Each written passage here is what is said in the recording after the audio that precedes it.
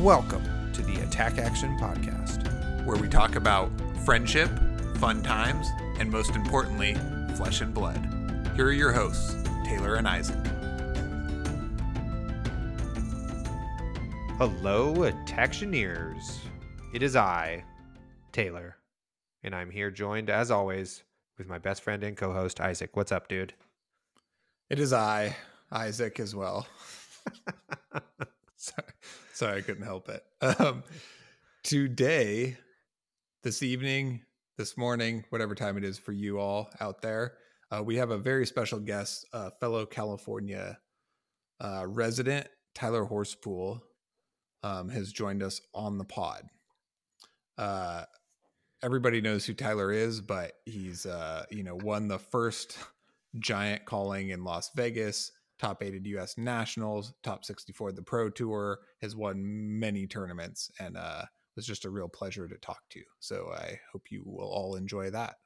But first, Taylor, do we have any news? Yeah, Uprising is delayed in the United States. So the first weekend of July is when Uprising will be out. Kind of a bummer, but This is bad news. It is what it is, and it's not the worst thing, you know. I think Blake from Outcast Haven had like a great little tweet about it, like, oh, so I've played through Star Wars Destiny and every set got delayed by months, so this is like nothing. And I was like, you know what, that's totally fair. As a person who did that as well, good call. So just be patient, everyone. It'll be okay. Yeah, I remember that. It would be like a month or two delay at the last minute or something. You were like, yeah, totally. It's what like am I supposed to do? 5 days before the set comes out. It won't be out for 2 more months. And you're like, wait, what? How are we finding this out now? This is wild. Were you just hoping? Anyway, we could talk about that for forever. So yeah, we had Tyler on, a great dude, really kind of long podcast. We didn't get to any kind of listener questions we pulled off of Twitter for him. So you're going to just have to ask him yourself. So sorry, because we just we're gabbing along and lost track of time, and we needed to go. So yep. We will definitely answer questions for our next guest, though, if you leave them on Twitter. So please do not give up hope. Still leave us questions, because I really appreciate it. It just ran a bit long this evening, and we got a bit lost down our, different paths and tangents and all that. Totally. We'll have him on again. Don't you worry. Bank those questions. Don't you worry. So I have a couple of shout outs before we get into our interview with Tyler. This last weekend was pre-release, so big shout out to the Portland area. I made the hardcore road trip up to Portland and back, and I had a blast. Everybody there is so cool. Discs and Dice premier store in Troutdale, owned by friend of the show, Travis, aka On It. Just a great scene over in Portland. Great stores, well run, and it was such a blast. I went with 2 locals. Shout out to Levi and Patrick. Their first out of the area Flesh and Blood tournament, and all 3 of us top 8'd our first pre-release, and Patrick won it. So it was freaking awesome. Those young guns were over the moon psyched that they first thing they did was top 8 an event. So it was a ton of fun. So shout outs to all those folks. Pretty good track record. I know, right? Yeah, I only attended 1 pre-release, but I had a great time playing with all of our locals, some of whom are listeners. So thank you guys. I just had so much fun hanging out. We live in a pretty rural area, so I only had 1 release to go to, but am very grateful that we do have all of you locals to, give us some in-store, in-person games, or to have that available for us. Um, oh, I Yeah. beat Patrick, so I think I basically won Portland, right? Isn't that how that works? By our I continued fab logic on the pod. I think so. Yeah. Yeah, that's exactly how that works. Till you You know, beat one person once and you just get all of their trophies, basically, you know. yeah, yeah, basically. And the cutoff for when they can beat you to steal those trophies back ends immediately as soon as you beat them. So it's impossible to win in this scenario. I have a master's degree, so I can say that. Yeah. Great. um, Um, well, is there anything else before we move right into it? no, that's it. I hope everybody just enjoys this episode. I didn't know Tyler too terribly well before coming into this, and now I think I've found a kindred spirit. I hope he would say the same. We didn't talk about it on the pod, but I'm sure he'll slide into my DMs after listening to this particular minute of me talking. So that'll be Me great. too. What a great guy. Totally. One of the greats. So enjoy our interview with Tyler Horspool.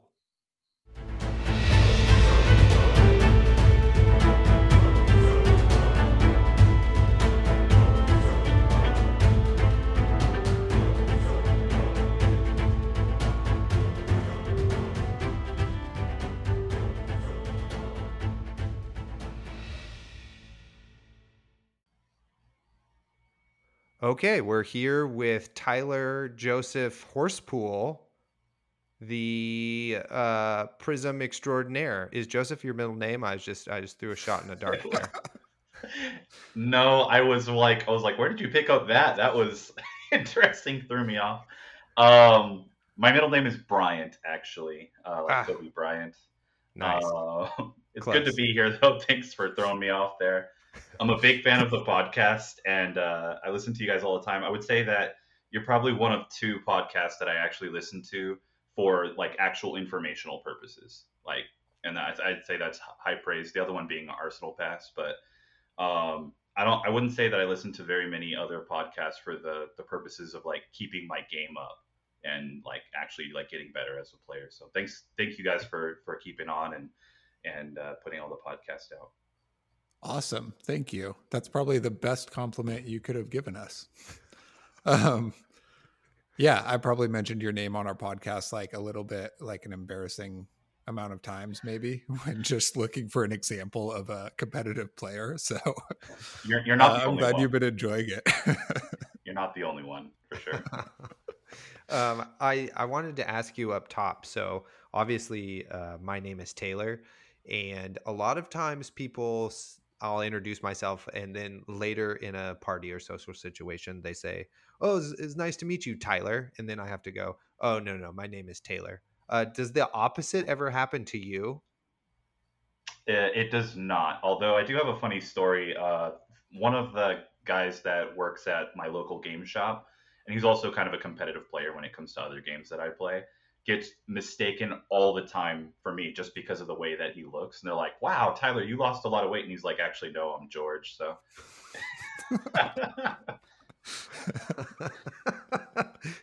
Nice. yeah, I guess maybe when you reach my level of stardom, then Right. Everybody's like, "Oh, that's got to be him, right? That's got to be Yeah. yeah. him." Is that Yeah. him? Awesome. Well, we're really psyched to have you on the podcast.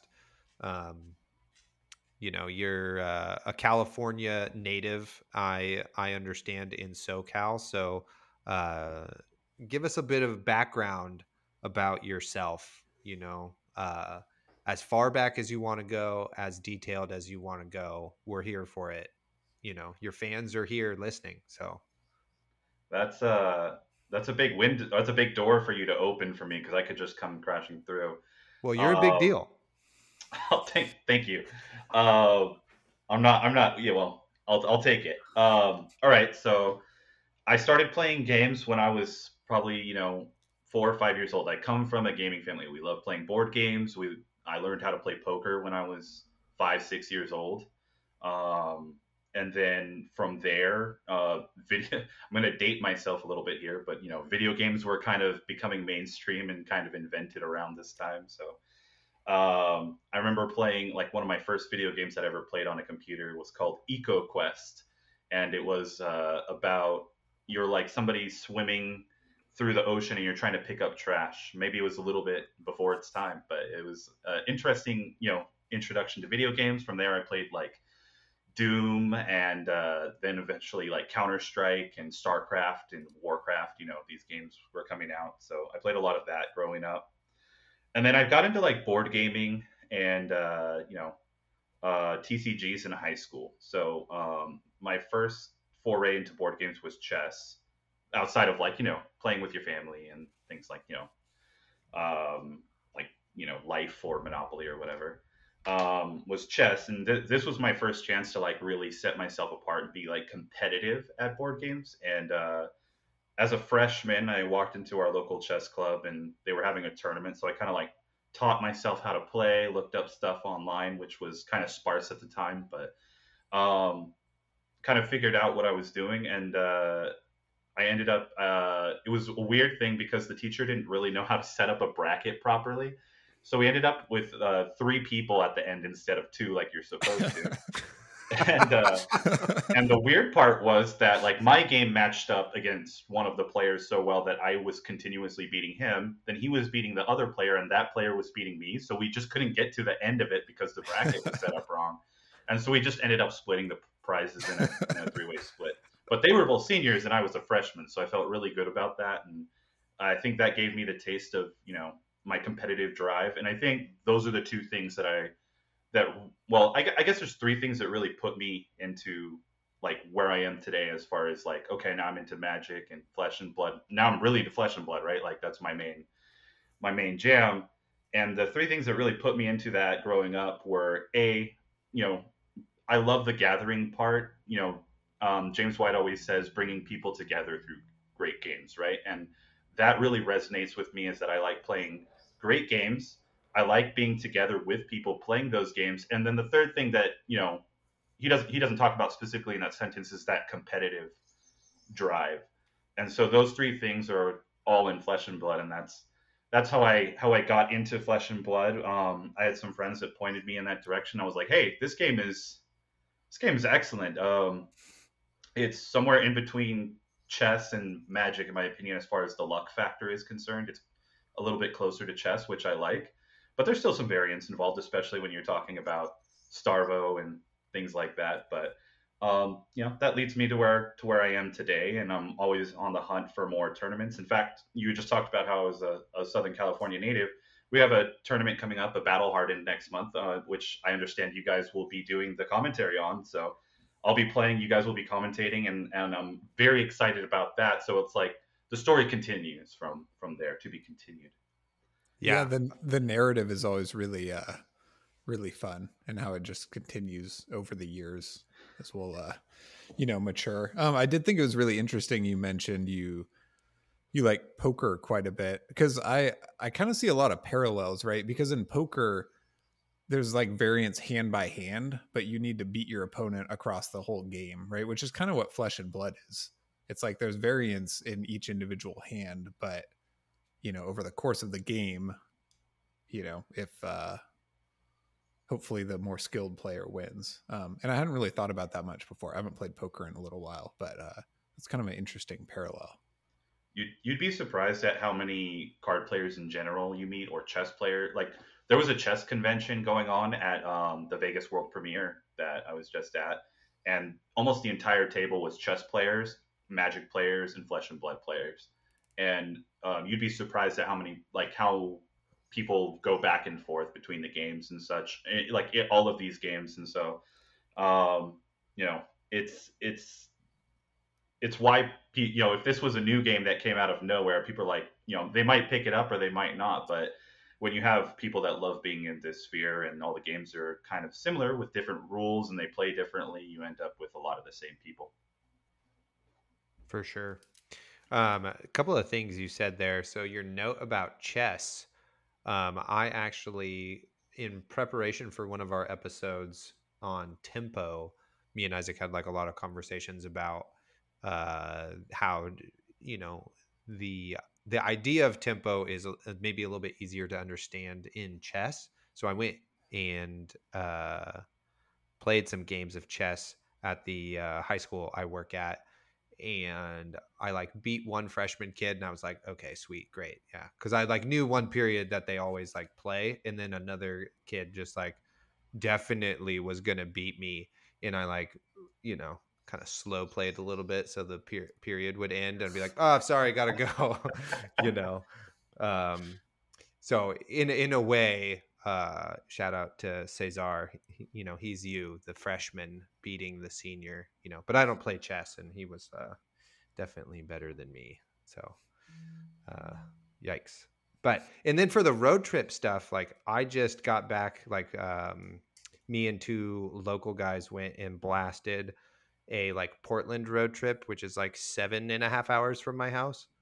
Um, for pre-release, and you know, we had a blast. We went to Portland, played two pre-releases in the same day, drove back for our locals on Sunday, and it was just like, you know, all fab all the time, listening to fab podcasts, talking fab stuff. And you know, even though I did pull a Marvel and Crown of Providence in one of the pre-releases, the best part was the social part, like getting to see homies that I know in Portland, and driving up with the homies, and you know, all of that stuff. That's like the takeaway, which is I think one of the most positive things about being like really into games type of thing. You know, it's like winning is cool, but like you said, the relationships we have is like what we really remember and what makes it really good. Yeah, so talking a little bit about that. Well, first let me one up you on the pools. I've been to a world premiere. I did a draft in Vegas, and then I did two pre-releases. And between those and the prize packs, I opened the cold foil draconic chess piece. I opened the cold foil arms for the illusionist. I opened a Marvel dragon and a rainbow foil crown of providence. So I was just like luck boxing my way through these packs. Anyway, to your point about how the gathering part is, I wanted to talk a little bit about how like you don't have to be in the like just because I consider myself a competitive player doesn't mean I have to be in that mindset all the time. When I go to Yeah, pre-release, I want to have fun and I'm more in the gathering mindset. yeah, And then sometimes I want to be like just enjoying the game mindset and doesn't even have to be particularly about competition or meeting people. I just can enjoy the game. And then sometimes, most of the time, I would say I'm on that competitive drive, that drive to be better, to better myself, and to make myself right. better than other people. And so I think it's excellent that no matter like some people can be more on one of those tracks than others, and so and between I know for myself I'm on a different one of those tracks at any given time, and so I love that about the game.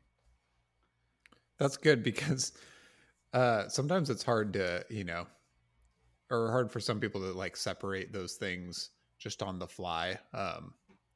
Remember, like the last two pro quests I went to, I did not plan on going to Lille, so I was not really, super emotionally or personally invested in the game. I like wanted to do well, but I was just like having so much fun playing against everybody. It was maybe a little bit too chipper, and like some of my opponents were maybe like pretty serious, and I'm like, just joking with them and stuff. But it's really, yeah, I don't know, kind of freeing or nice to just like approach any event casually every once in a while and just like, you know, I'm here to have fun and Yeah, not, I'm here to top four or whatever. So I think that's important for probably everybody to do.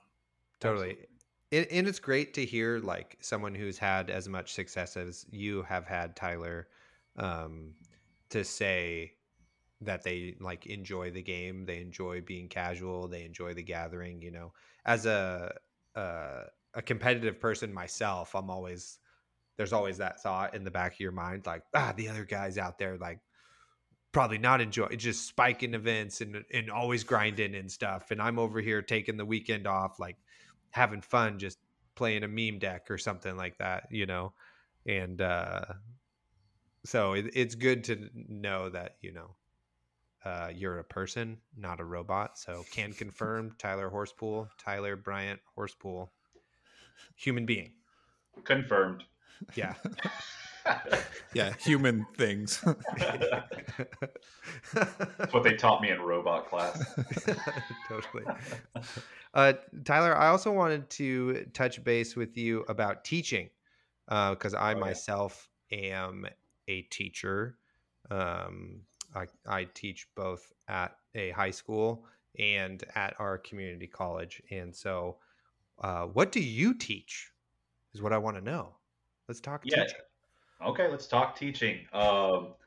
I well, it's kind of awkward right now because I taught now. I'm looking for another job, still in the teaching field. I very much enjoy teaching, but I quit on my own terms on this one. But I did teach up until now at a K through 8 private school, and I taught mostly the math classes. So um, it was a religious school. It's a Catholic school. So and I'm not myself Catholic, so I wasn't teaching the Catholic courses. So instead, I would teach all the math courses, and then we had somebody who taught the literature courses, especially for the upper grades. So I taught 8th grade math, 7th grade math, 6th grade math, and I even taught all the way down to 3rd grade math for a moment there.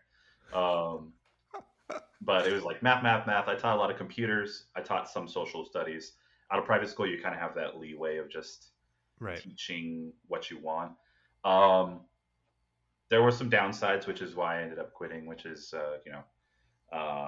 maybe the hours were a little too long and the pay was a little too low. Gas prices are getting a little too high, but I very much enjoy teaching, and the kids were and the parents were really sad to hear that I was leaving.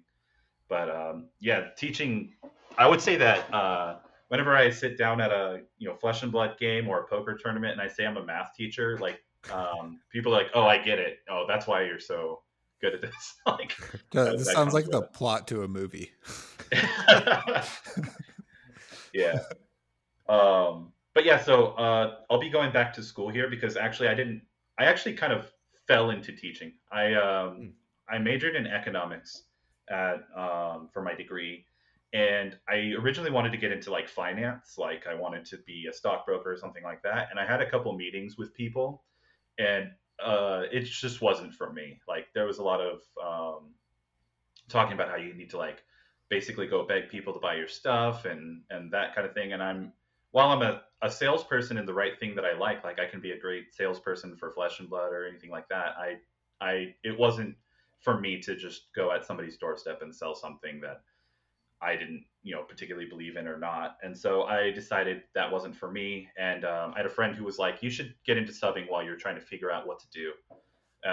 And so I went and subbed for a while originally, and I was like, hey, I kind of like this idea. I've done some tutoring in the past, and I like this. Maybe I should get into that. And especially when I got towards the end of subbing, the main problem I had with subbing in particular was that there was a lot of sad stories of for the kids, and as a sub, you're only there 1 or 2 days, so I couldn't really fix what Yeah. was in their life in 1 or 2 days. So um, now, as a full time teacher for the last 3 years, I've had a lot more effect on the kids' lives, and I have a lot more like, hey, they need help with this. Let's get them that help, and that's been really good for my own mental as well as theirs. So I very much prefer the full time teaching to the subbing, but I might be going back to subbing while I get my credential and then get into public, probably high school math or junior high math is what I'm looking at. Oh, sweet. Well, the school district I work for definitely needs another math teacher. So if you want to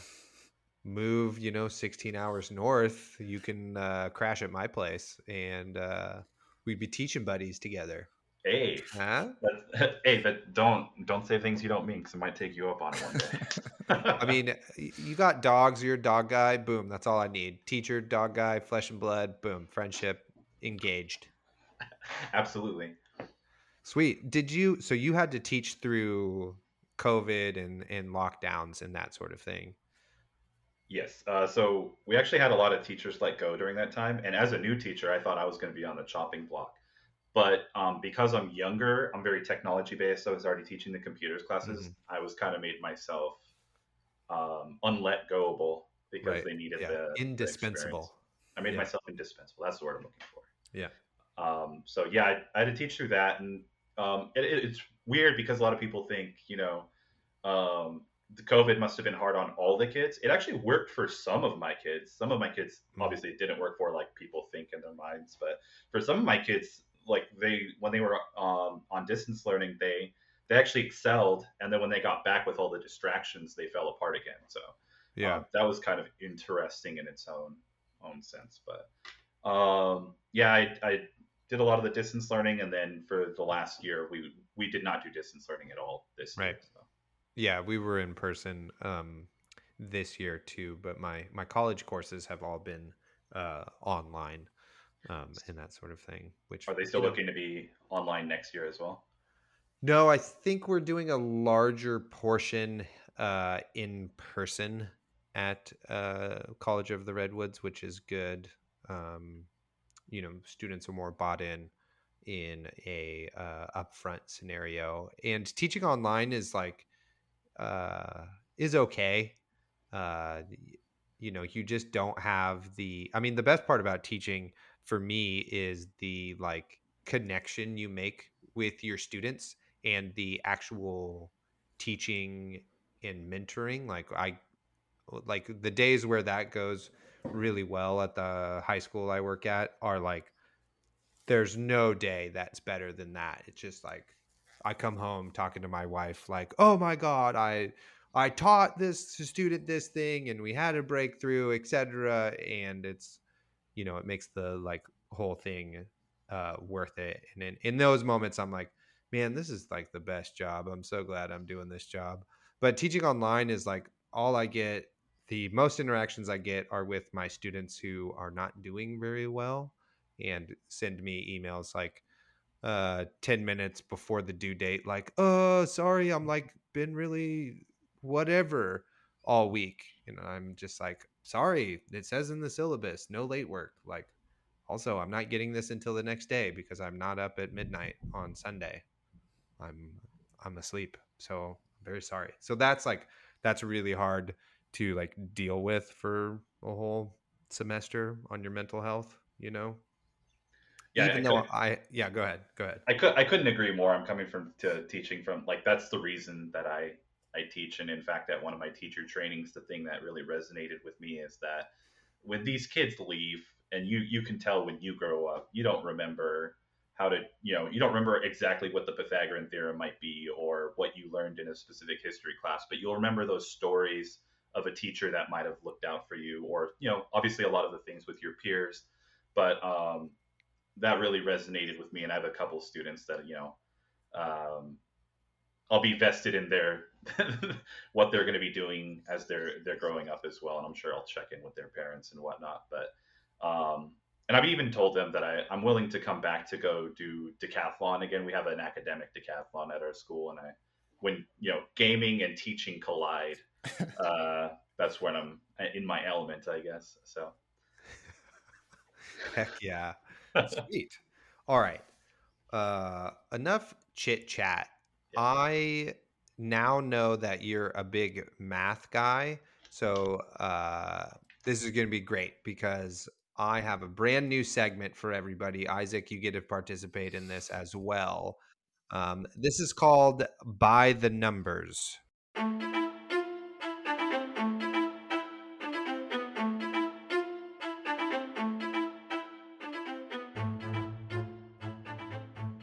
So this is going to be a quiz situation. I have 6 questions. Each of you gets 3 questions each. And there is one correct right answer. And each of you will have a chance to steal the other person's question. Does that make sense? yeah, Okay. So this is all kind of percentage based off of a website I found. I don't know how good this data is. So don't be mad at me. Be mad at this website and maybe help them out. So I got this from favbrec.gg. I don't know. Have you guys heard of that website? I have Okay. not. So it's similar to something not we, I don't play Magic, that there is in Magic, EDH Rec or something Uh, like that, where they keep track of cards in decks and that sort of thing. That makes sense. Yeah, I've heard. I think I've heard of this. That there was a similar thing for Fab that came out Great. or something like that. Yeah. Cool. So we'll be going off of those numbers for this quiz. Tyler, since you are the guest, you get to have the first question. Do you both have any questions about what is about to happen to you? I mean, a bunch, but let's go. Yeah, let's just do it. Some of these questions are from God. Okay. Tyler, what is the least played card in Prism, but it has seen play, and this is historically speaking in Prism's lifespan as a deck? So there's one card that has been played in a Prism deck, but this is the least played card. Wow, I expected them to be hard questions, but I didn't expect it to be this hard. Wait, is It this has to, it does has this to be a include card. generics or light cards or just illusionist cards? Well, that's good. I'll give you a hint. It is an illusionist card. And it's not a weapon. Like, it has to be a card in your deck. Yeah. It's Okay. a card in the deck, in the 60, in the 80. Spears of Cerility would be my guess. Ooh, that's pretty good. No, Spears beats out Yellow Prismatic Shield. Oops, sorry, Wait, Isaac. I don't You get got to it. steal? Yeah. Were you gonna guess Yellow You're gonna Prismatic guess Yellow Shield? No, I was Prismatic gonna guess blue prismatic shield. Ooh. Ooh, I would have given him close. half a point. Give him half a point. Blue Okay, glisten would be pretty good too. Isaac, you get 1/2 Listen. point. Sorry, I got so excited. I just couldn't believe that Yellow Prismatic Shield was played. It's 5%. okay. This game is rigged. I'm gonna lose anyway. 5% of decks, Prism decks, apparently in Classic Constructed, had Prismatic Shield, according to the numbers. Okay, Isaac, here's your question. What is the least played card in Azalea? Same thing, historically speaking, etc.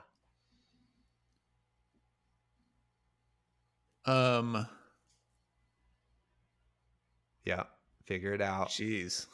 You can do This it. is tough. I'm gonna go with the blue. No. I don't know. Blue paving helix. Okay, we're locking that in as your final answer. Tyler, chance to steal because Isaac, you're wrong. Oh no. Let's go with Yellow Take Cover. Oh, that's very good. But no, that's not correct. The card is Nimble Strike Red. Nimble Strike Red. Yeah. Oh, I used to run that. One Tricky. of 3 nimblisms, 1 nimble strike. Yeah. Then Hell you yeah. should know. Then you should know. It was in my deck. Yeah. Okay, the score is 0.5 to 0. Okay, champ. Tyler, you're up here. Now, this is your nemesis, Briar. So hopefully you can get this one down because you got to play both sides of the table here. In Briar, what is the least played equipment between, you have two choices here, Shock Charmers or Null Rune Robe? Which one is least played in Briar decks?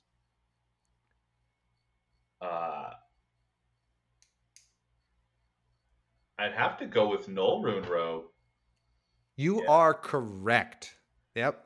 Shock Charmers has 1 percentage point better than Null Rune Robe. Oh, I'm in the lead now. You're in the lead now. It's 1 to 1.5. Shock Charmers is 0.5. excellent after that little Kano run. Totally. But this is like all of Briar's lifetime, you know. Right. But yeah, Right. it probably is getting a bit of a bump there. Okay, Isaac, over to you. What is the most played non-attack action card in all decks? In all of time. Yeah, in like competitive seasons, right? So think about this a bit more. What have been the most highly represented pies of the meta, etc.? I don't know. I'm taking too long. I'm going to say red nimblism. Okay, that is incorrect. Over to you, Tyler.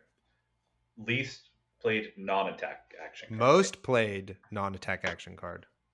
And it doesn't have to be generic. It can be from any class. Correct. Flicker Wisp. Oh, cool. No, you're on to something with thinking it's a Runeblade E card. It's Gorgonian Tome is the most played non-attack action card. I guess it is a one of in the decks that it's played in. Yep, and it splits between all of the Rune Blades who have all been very good in the meta, so they're all playing it, etc. Makes Okay. sense. No change in score. Isaac, you have half a point. Tyler, you have 1 point. Okay. Whose turn is it? Is this Isaac's question now, or is this Tyler's? Okay, it's The last Tyler. one was that, yeah. Okay, what is the most played attack action card and non-attack action card historically in Guardian? Yeah, attack and non-attack See, that this they is where all are playing. you have to see like where the data comes from, because is there like a lot of old data? Is there not? I'm gonna go with that, since it's probably a newer site. I'm gonna go with Oak and Old is the most played attack, and the most played non-attack is um, in Guardian.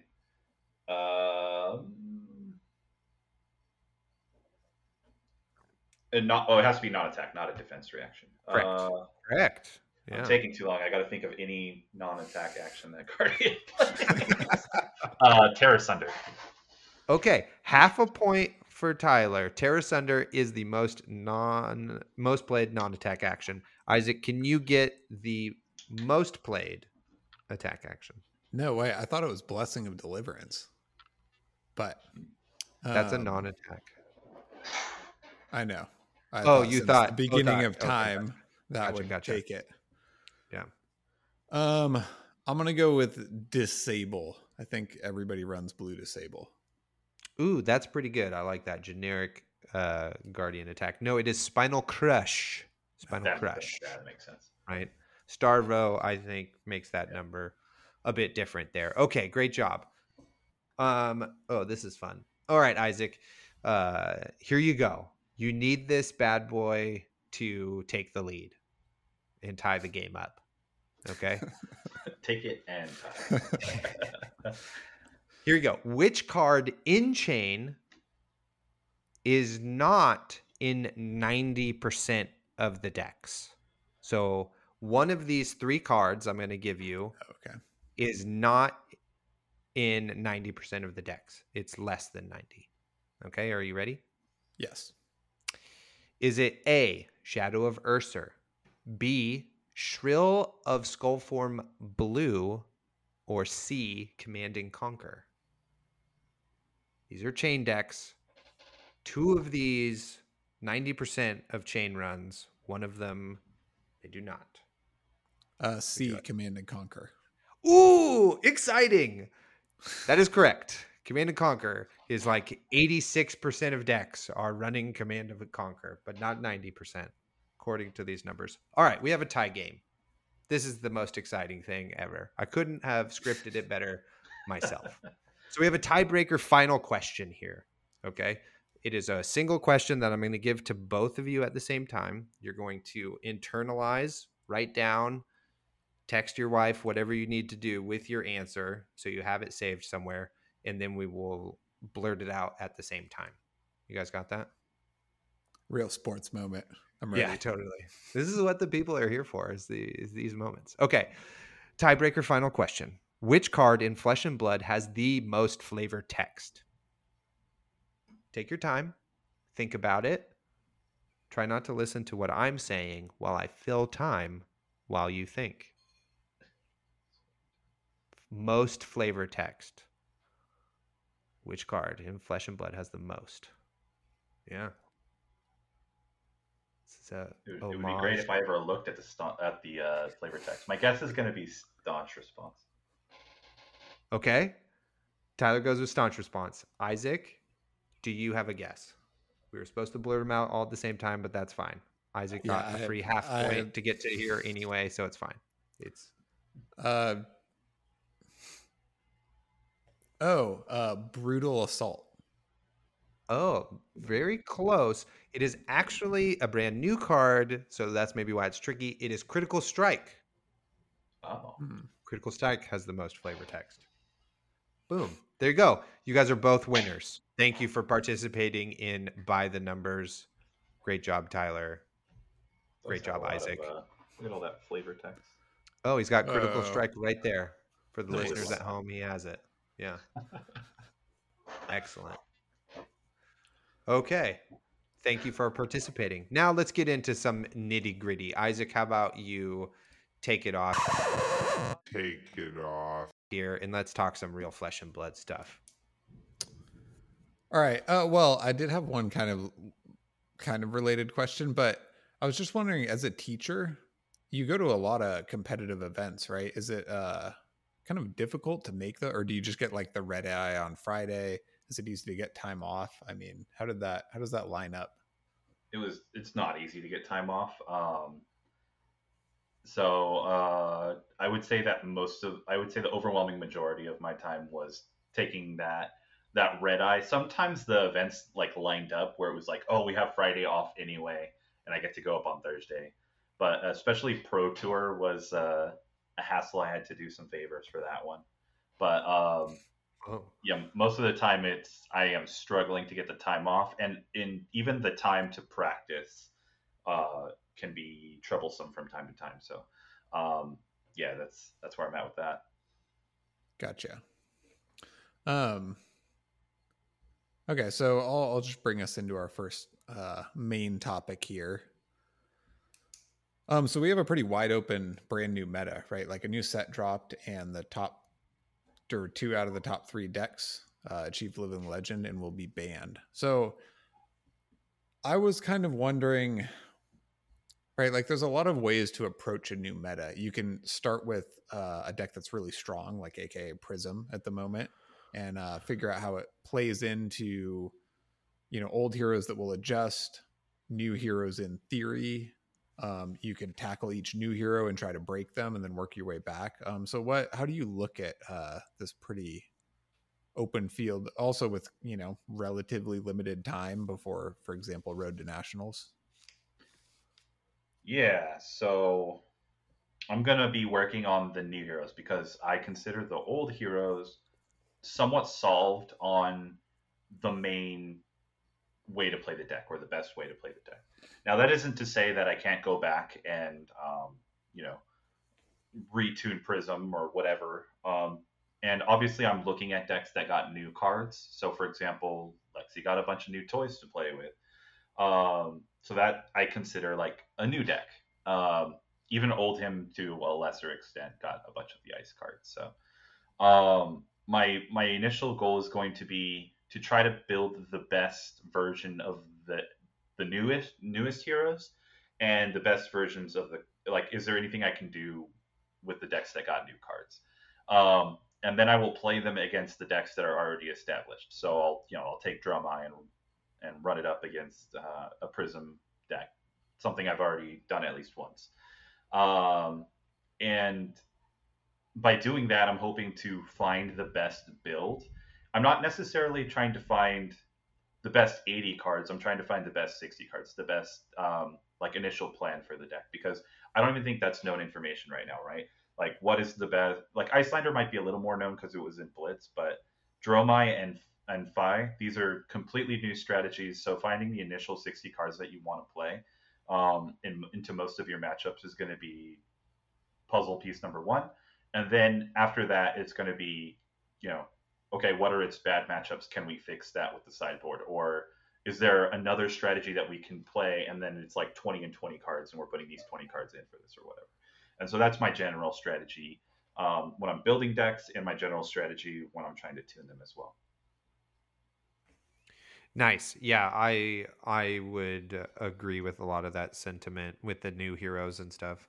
I've been really trying to crack Icelander, and it is mixed results. But I just went back and like looked through like my initial lists that I was playing with, and I'm like, oh, I've made so much progress like already. Like, oh, of course that's gone because that was like, horse shit or whatever, and not correct. And now we're getting to the phase where we're coming back on like some cards that I was like, I think this is good, and then you like they're bad because you're not sure what the real play pattern is, how they fit in, and then you're like, oh, now I understand it more. Maybe we put these back in and see if they're any better.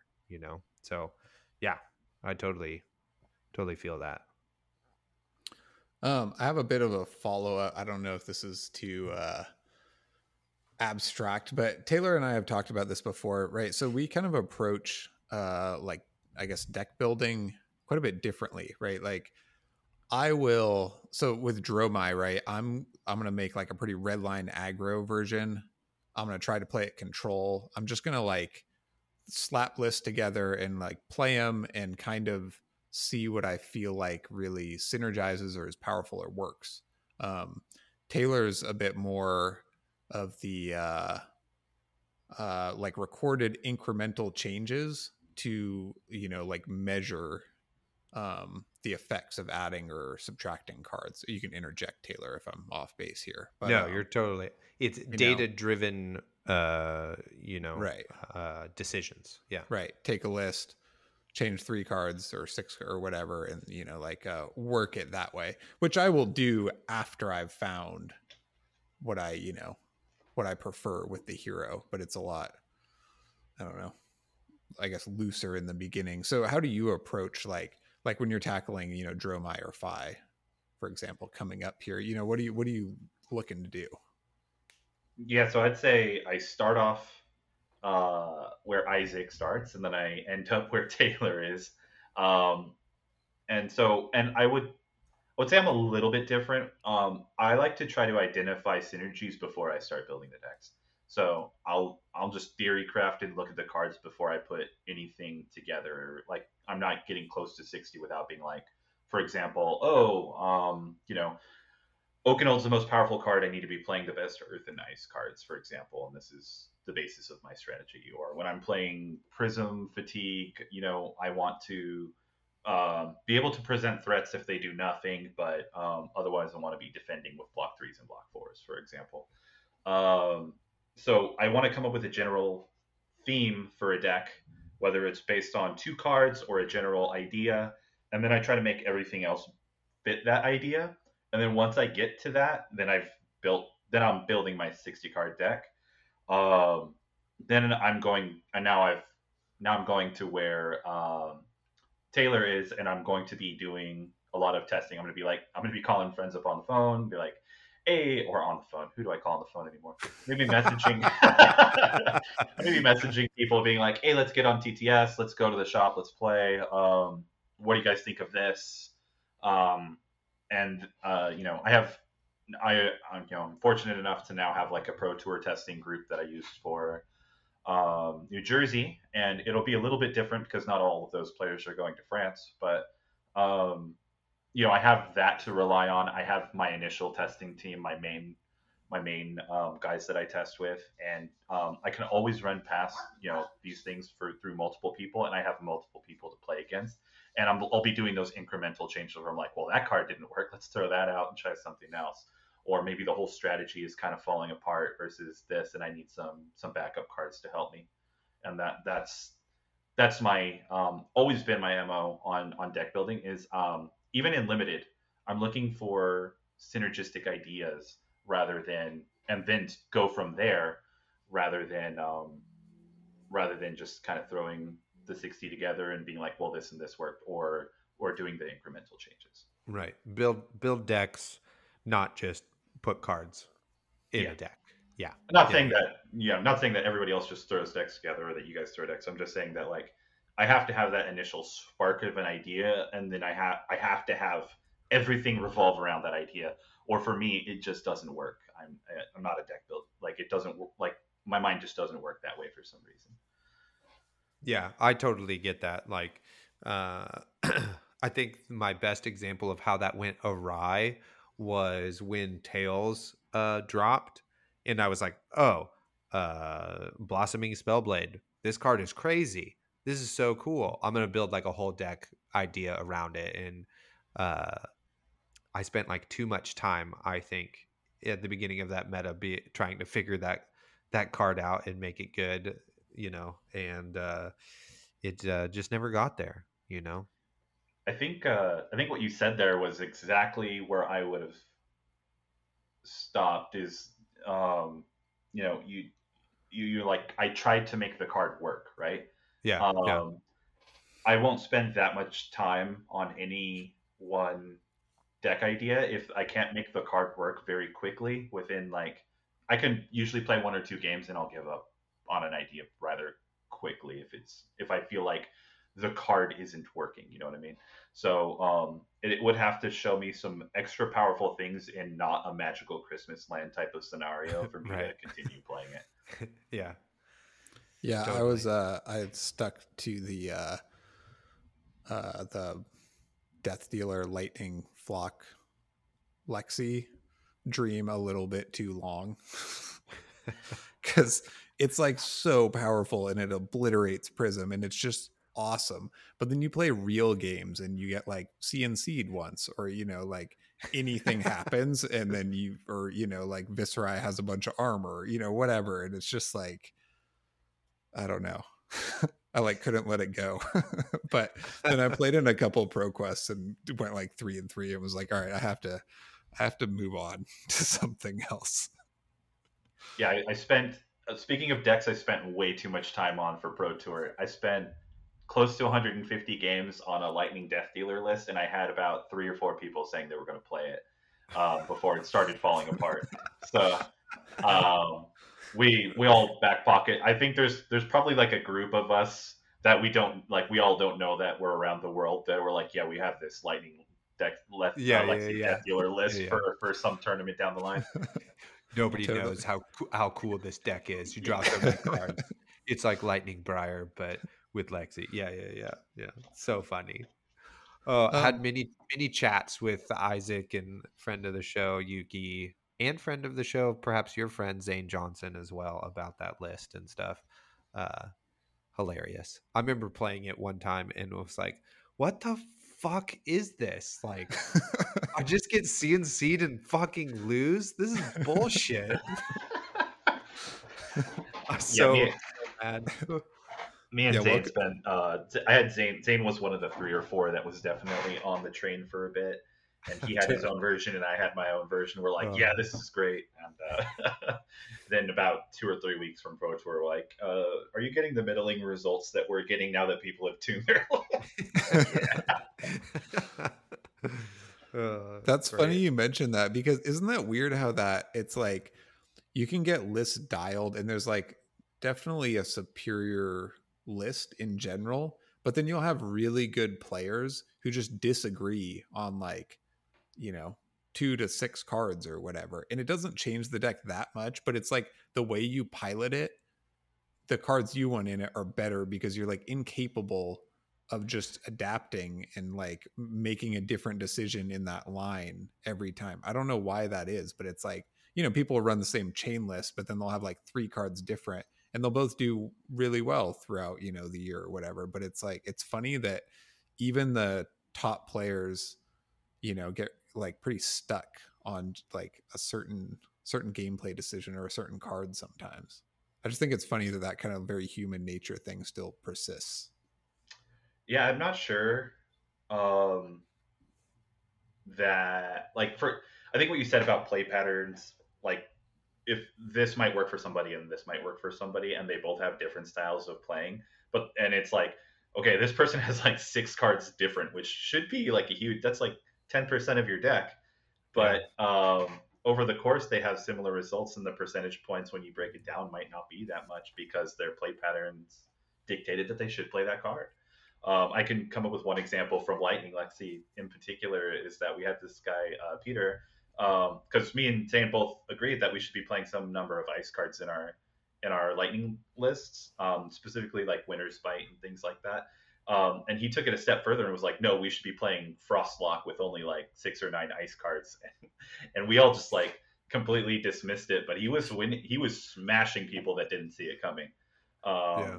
And we just never gave him the time of day on that. And so it's just interesting, definitely how you said it, how it works out. Yeah, because it's like you're like however like you'll do this in testing, right? And you'll be in the testing dungeon and playing against your team, and then you'll go out into the wild and you'll be playing the exact same matchup you've been testing, and you'll sit across from your opponent and they'll make a play or play a card that hasn't been in the list you've been testing against, and you'll be like, oh, well, that changes my decision tree now, and then that kind of, can spiral either good or bad into like the rest of the game, um and so like those additions or subtractions in decks, like, that's what, potentially the real world situation is that you're up against a deck that's running cards you haven't seen before. Like at the most recent Road to Nats, I played against a Viserai who played Red Captain's Call, played two of them in one turn, and I was like, what is happening right now?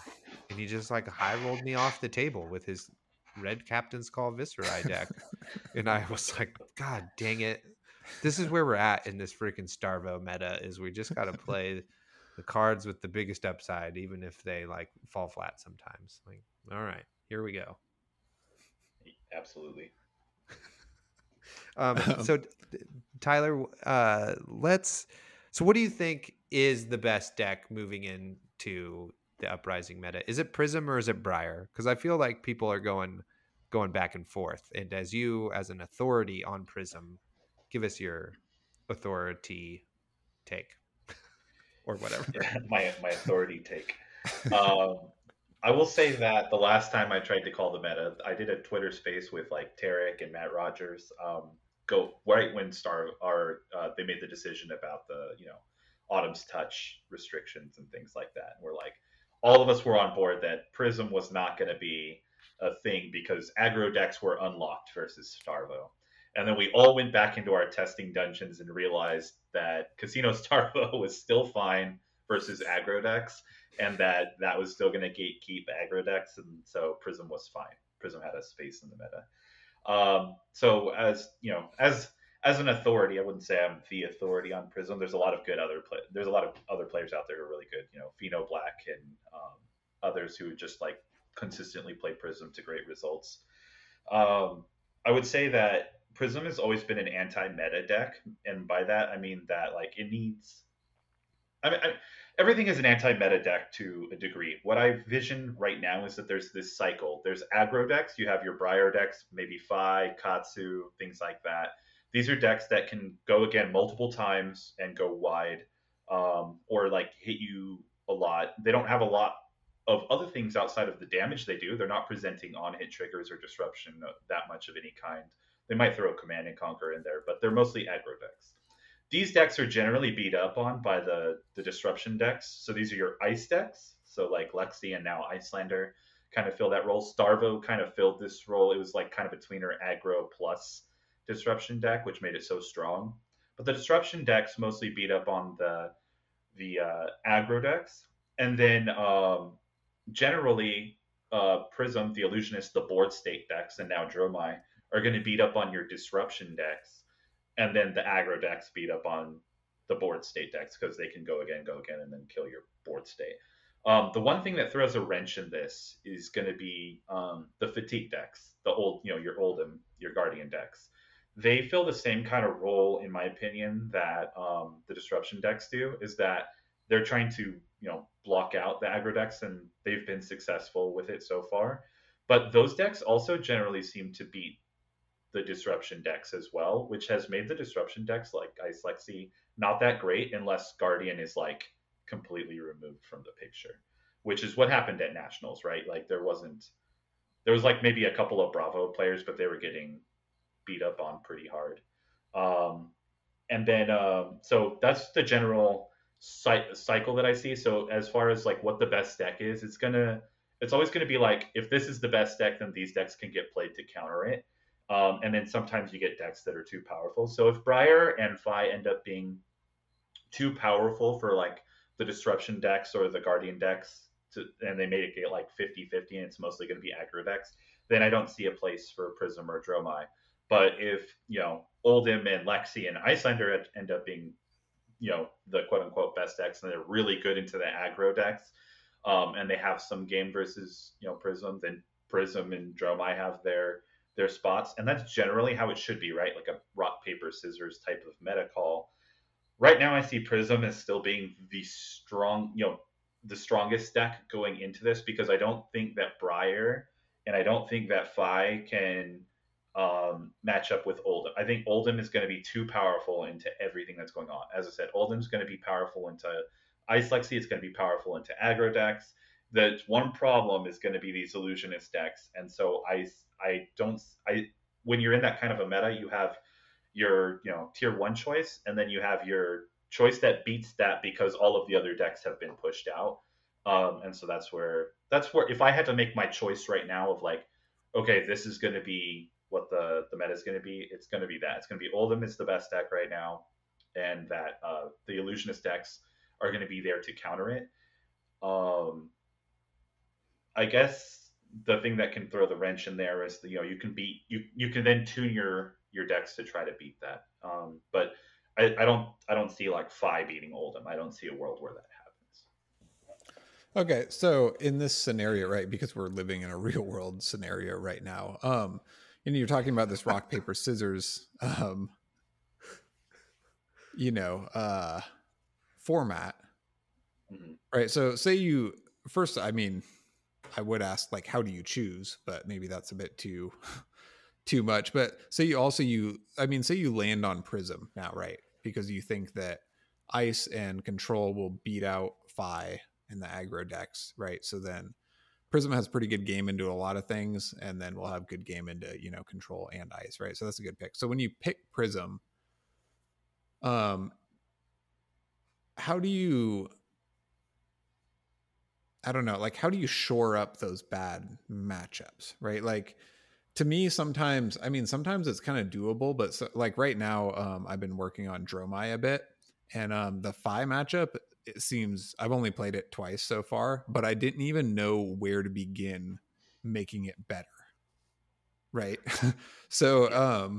I don't know, like do you tackle do you just try to tackle your bad matchups and fix it, or like when do you know that it's not when do you just like dismiss a matchup, or is that not ever? Oh no, I have I dismissed matchup even in Pro Tour. So I dismissed the Briar matchup with my Prism deck as unwinnable, like not unwinnable, but like I accepted that I was only going to win about 25 to 30% of the time into Briar if when played optimally.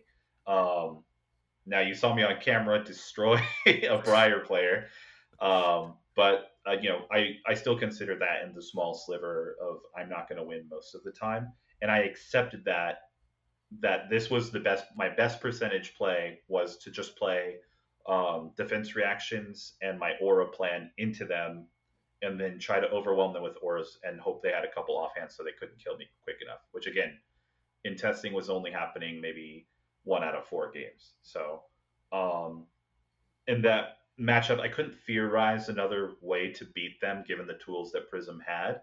But I also didn't expect there to be a lot of Briar. So I thought it was a good choice, but into Briar, I was ready to eat my 25% matchup because I expected it to be one out of my, um, you know, however rounds. And that's actually how it turned out is I played Katsu once, I played Briar once, and then I didn't see them again for the rest of the tournament. Whereas I did play against Starvo 4 times, I played against Chain 8 times, and those were the matchups I expected to see.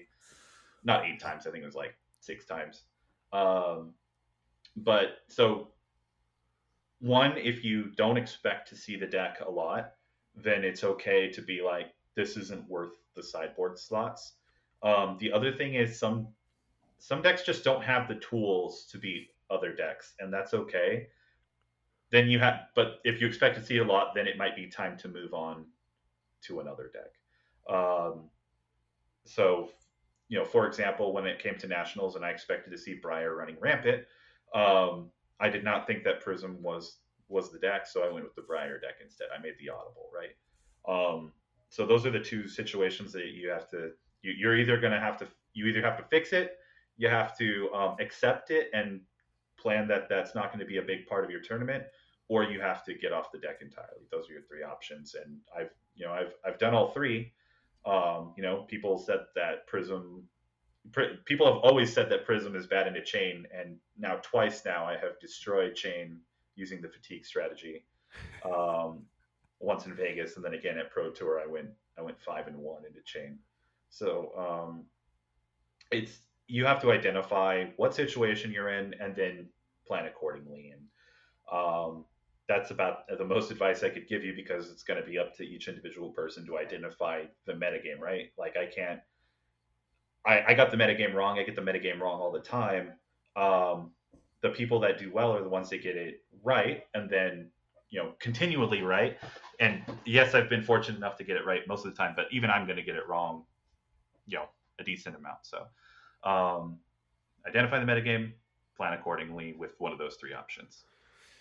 I wanted to get your thoughts on the idea of a rock paper scissors meta. So I think I can't remember who was talking about this. Either it was either maybe a Tarek Twitter space or a Arsenal Pass, maybe with Tarek is maybe why I can't remember which one it was.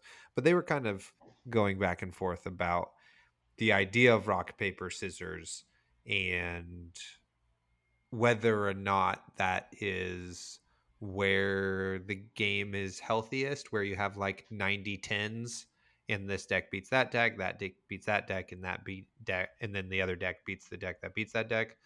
Or is it like maybe better if we're at like 60-40 and like the cards you choose for your sideboard really matter in how you attack your like when you're the 40 into the 60.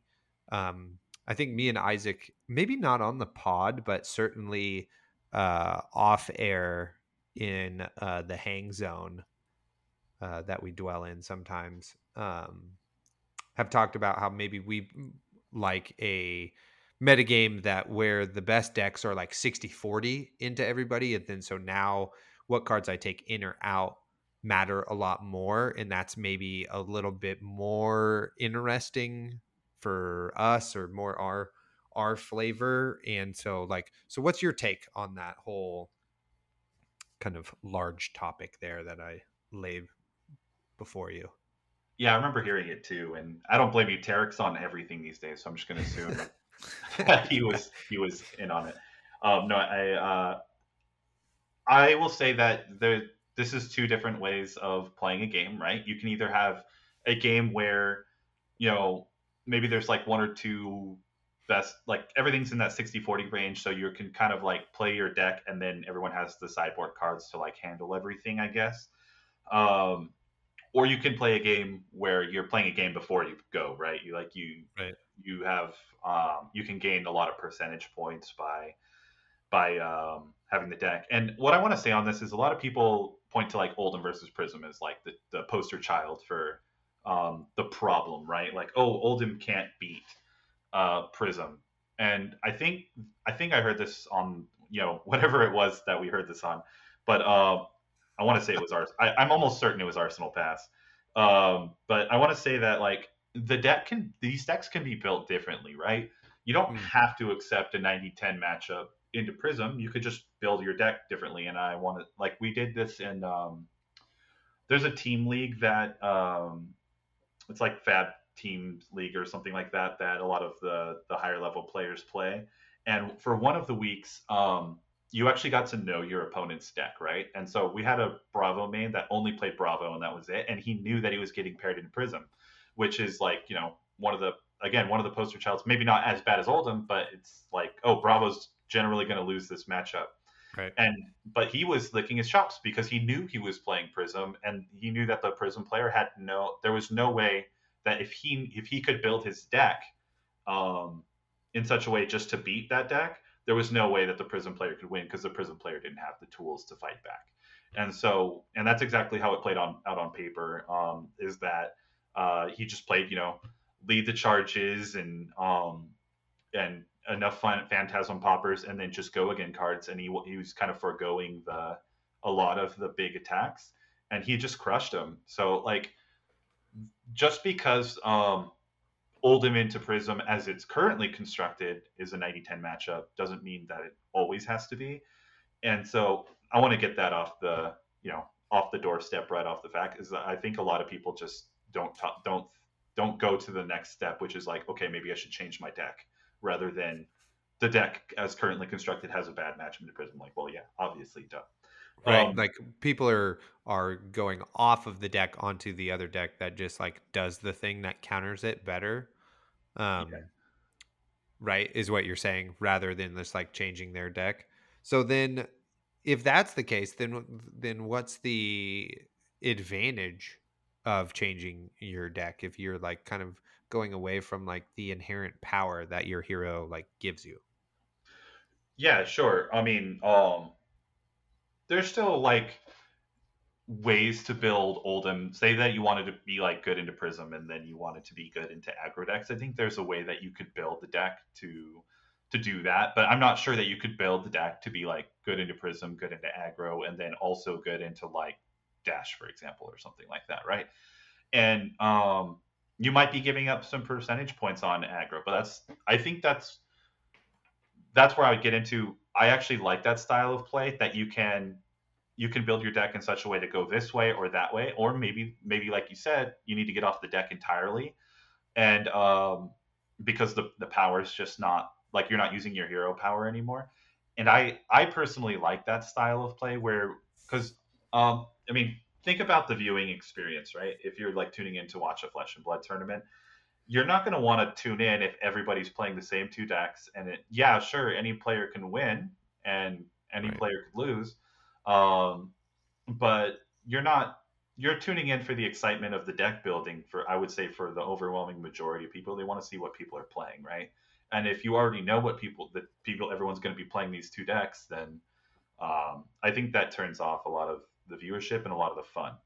Um, on the other hand, it also isn't fun bringing an Oldhim deck into a Prism, a competitive Prism tournament, and everyone's playing Prism, and you're just sitting there with your Oldhim deck as currently constructed. I get that, but when you're playing competitive TCGs, I think you need to accept the inevitability that you're going to make a wrong decision here or there. Right. Um, so that's where I lie on it. I'm coming at it from a competitive standpoint, and I get that's going to be different than someone who's playing at an armory or something like that and gets the same experience. So, um, yeah, that's Oh why. no, we're a highly competitive podcast. We have like top 8 nationals, Prince of Precision over here sitting next to us. So, dude, we're the you know top top top doggies. Yeah, how does it feel to be the only player that didn't top eight that nationals? Because I also top eight. Not great, not great. Oh, I'm just kidding.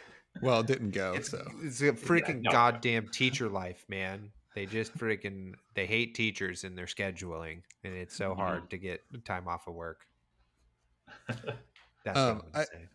I think you did make a really good point about because I feel like sometimes when a meta gets kind of stale, you just everybody starts working off of the top list, which is like the correct thing to do, right? Because it's the most powerful list in the meta. But then, like you said, if there's too many prisms, you just like kind of auto go to like, oh yeah, Oldhim's terrible into prism, and maybe it is no matter how well you build it, but going from like 10 to 40 is quite a lot of percentage points if the meta shifts enough to allow for somebody to get creative and reinvent their deck a bit. Oh, go ahead. Yeah, one thing on that real quick is that going back to last meta is so you have a lot of people who complain about like 1910 matchups, and then you have the same people complaining about the meta that just was, right, the Starvo meta.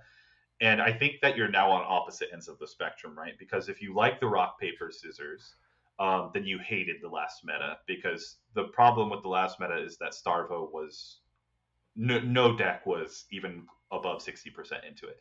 Even me bringing my Prism deck, I'm like, yeah, I got my 60% matchup into Starvo, and that's why Starvo was so powerful. It was that it was good into everything. So if you enjoy having 60-40 matchups into everything, then maybe you enjoyed the last meta. But it's weird how we have complaints on two ends of the spectrum, and it's a lot. It's hard to make a card game. Let's be honest. Like Yeah. I couldn't be there. I'm happy that I'm on the playing side. But I much prefer, the rock, paper, scissors formats to this deck is sort of unbeatable format. Oh yeah, I actually quite enjoyed the last format. I didn't like Starvo design wise. I didn't like playing against it casually. I like had a lot of issues with that, but I did like that. Like I could bring Lexi to a pro quest and I could actually like compete against most. I'd like Still don't love the Prism matchup. That kind of sucks. But, you know, it's like fun that you can actually play instead of just a super polarized or, you know, top deck. So uh, I guess there were a lot of silver linings to the last meta, despite how much we all complained about it. Sure, Kano being another one. Yep. Yeah, that's funny. Yeah, I mean, and it shows, I think, Tyler, how you kind of answered this question that you're like a top level player, because it's in the same vein of what we hear, at least publicly, from other players who are very good at Flesh and Blood, is kind of like being willing to say, well, yeah, this is kind of what everybody says, but I think I can like make a change with what everybody is saying and do something a little bit different and find success through that, right? Is like really taking a step back and saying like, well, just because everybody says it's this way doesn't mean it has to be that way, right? Um, and you know, that's how you can keep your edge, is when you like, I think anyway, that you like make sure you know things, you know, like for the reason that you know them, because you have like broke it down and thought about it yourself, rather than just like taking what everybody has to say as like gospel, right? Does that make sense? Am I making sense? Yeah, absolutely. I mean, you get things, especially if you're plugged into like Flesh and Blood Twitter at all. Like you get people going off the deep ends on all sorts of things, and then you have a lot of people that are actually bringing up good points. You know, like I know a big one that Tarek brings up a lot is prizing at LGSs, or something that I think I'm going to start bringing up more. Sooner is like how the Fab Elo is not updating. There's like a lot of actual gripes to be had. Right. Another one being tournaments aren't getting announced on time. There's a lot of stuff that is actually like needs to be said out there. But then, you get these things that are like, really, guys, just think about it for a little bit longer, and maybe you would realize that that's not actually a problem. But I'm not saying that it isn't for everybody, right? Like for some people, maybe they really just don't like rock paper scissors types of formats, or expounding upon that. Um, and that's okay too. It's okay to have that opinion, but it's not my opinion. So I wanted to ask you about I was really impressed. I mean, like you won Vegas, which was like a 900-person event or whatever, which is extremely impressive. But I was really impressed by you as a player when um, you top aided U.S. Nationals with Lightning Briar, right? But running a deck, like how long had you been on that deck? so it was on our radar that the deck was going to be a thing slightly before English nationals. So obviously everybody knows that Matthew Folks kind of ran over that tournament there, and that's Mm-hmm. when it kind of like got out. But we had heard rumblings about the deck, us being like my little group of testers, Right. Right. that a cheer this like zero cost Lightning Briar deck is going to be a thing. So we had started looking into the deck, and so you'll notice actually that like our deck list is actually a decent amount different. Right. If you go back and look, we had like Flicker Wisp in the deck, which is why I guessed it earlier. Yeah. Rights Um, of Lightning also. Rights of Lightning, Yeah. yeah. And so we were going at it at a little bit different way.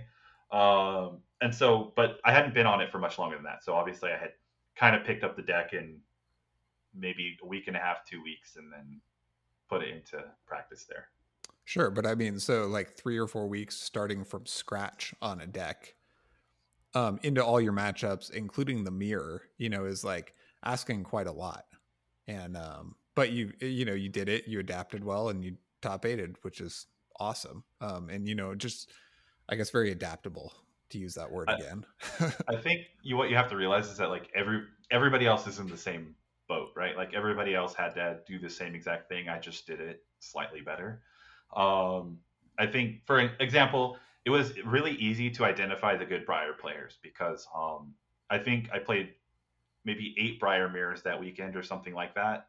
Something insane. Like it was just an insane amount of Briar mirrors, and I was winning most of them. And everyone kept I kept losing the dice rolls and they kept wanting to go first, and I was like, thank you, I want to go second. Until I hit Tarek in the match. It was the last match of Swiss. We were both locked for top 8 already, and my mind was kind of off of that game anyway, and I got smashed. But he was the first Briar player to actually decide to go second against me, and so that was the first time I identified. I'm like, oh, somebody has actually played this matchup quite a bit and has realized that like you can just block the first turn and then start playing. You get to the first real turn. So um, that yeah, I'd say that I wouldn't say that I'm like the most adaptable person, but I was adaptable enough for that weekend. Still lost to Isaac too. I did. Man, Just, you know, Nice. Taylor's in got case my the back. people forgot at home. Yeah. You know. That was we have a thing as really competitive Flesh and Blood players, and you guys will have to tell me if this is true for you guys too. Is that I remember very little about winning Vegas, for example. If I want to remember something that actually happened in the game, other than like judge calls or something like that, I actually have to go back and like watch those matchups. But in big high profile matches that I've lost, I can remember very very vividly every single play, and so. Um, Something that I take with me actually as like something where I'm like I can always play more. And this is an example of this. Is my matchup versus Isaac is we were going into the last. I think it was the last. It was the exact last turn of the game because I died that turn. Um, I was like, I couldn't think of a card that he could have in his hand that could beat me. And that's because I hadn't played against Lexi a lot. And so what ended up happening is he ended up bolt and shotting me, and he has one card left in with like, I think 2 resources remaining. And I And ended one up floating. blocking and one floating, and I ended up Yeah, so if I blocking the bolt. reload, you want to block the reload. Because Yep. with one floating, I could reload an arrow and fire it. Yep, and then the last card ended up being Endless Arrows, and I just wasn't thinking about it at the time because it wasn't like the big Lexi card at the time, or like I wasn't thinking about Lexi, and I ended up dying to you just voltaring in the Endless Arrow, and then Bullseye Bracer using the Endless Arrow. So if I had just let the Bolt and Shot hit, then I probably would have won that game, but because I didn't spend the time on that particular matchup, so I always take that with me as you know, as something as one of my losses that I learned a lot from. Not only because of the endless arrows, but because it's like something that I use is like, okay, you can always spend more time on matchups because what if you don't think about endless arrows in the future? Not, again, not that particular card, but some card from some other deck, right? And so you guys will have to tell me if that's something that is true for you guys, that you guys don't think about the wins as much and you think much more. Oh about yeah, I remember Oh, you were for running sure. Skelita, which is just more armor and more agony for me.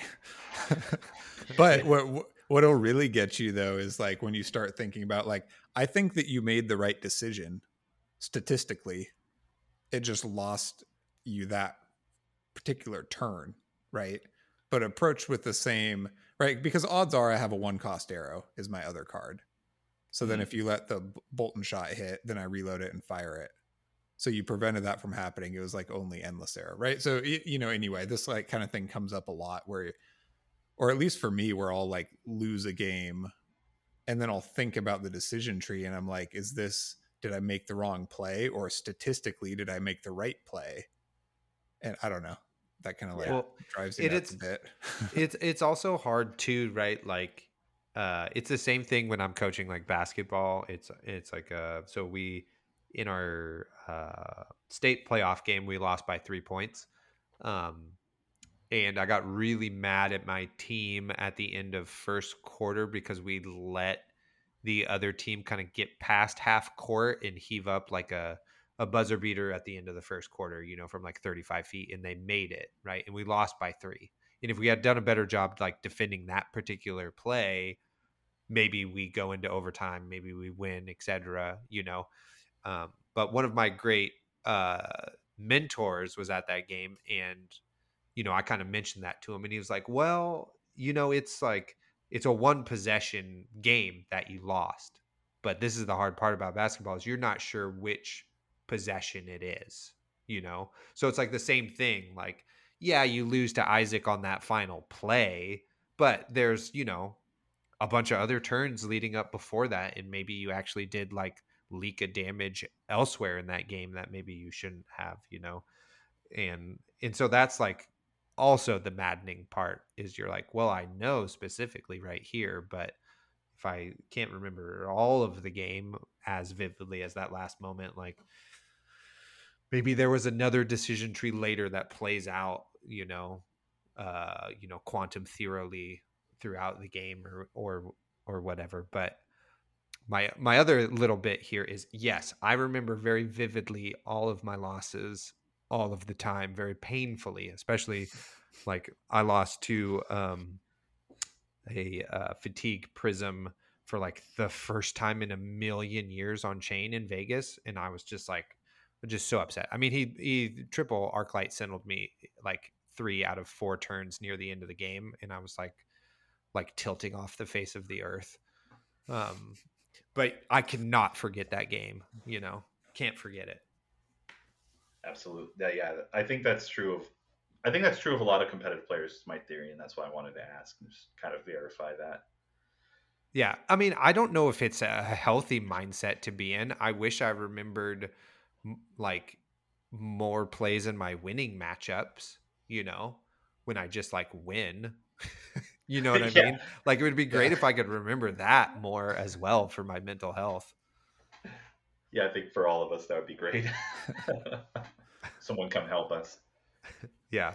Yeah. Did you guys sorry to not Isaac, do you have more to say? I kind of want to talk about limited before we get out of here if Yeah, possible. totally. I was just going to mention that you brought up a really good point, like that we talked about in our tempo episode about how like every decision along the game leads to your. So you might lose because you made a decision when somebody's at 36 health and you're at 33 and you misplayed that play and it didn't get you closer to your, win condition or whatever, right? And that for me is like really hard to, analyze.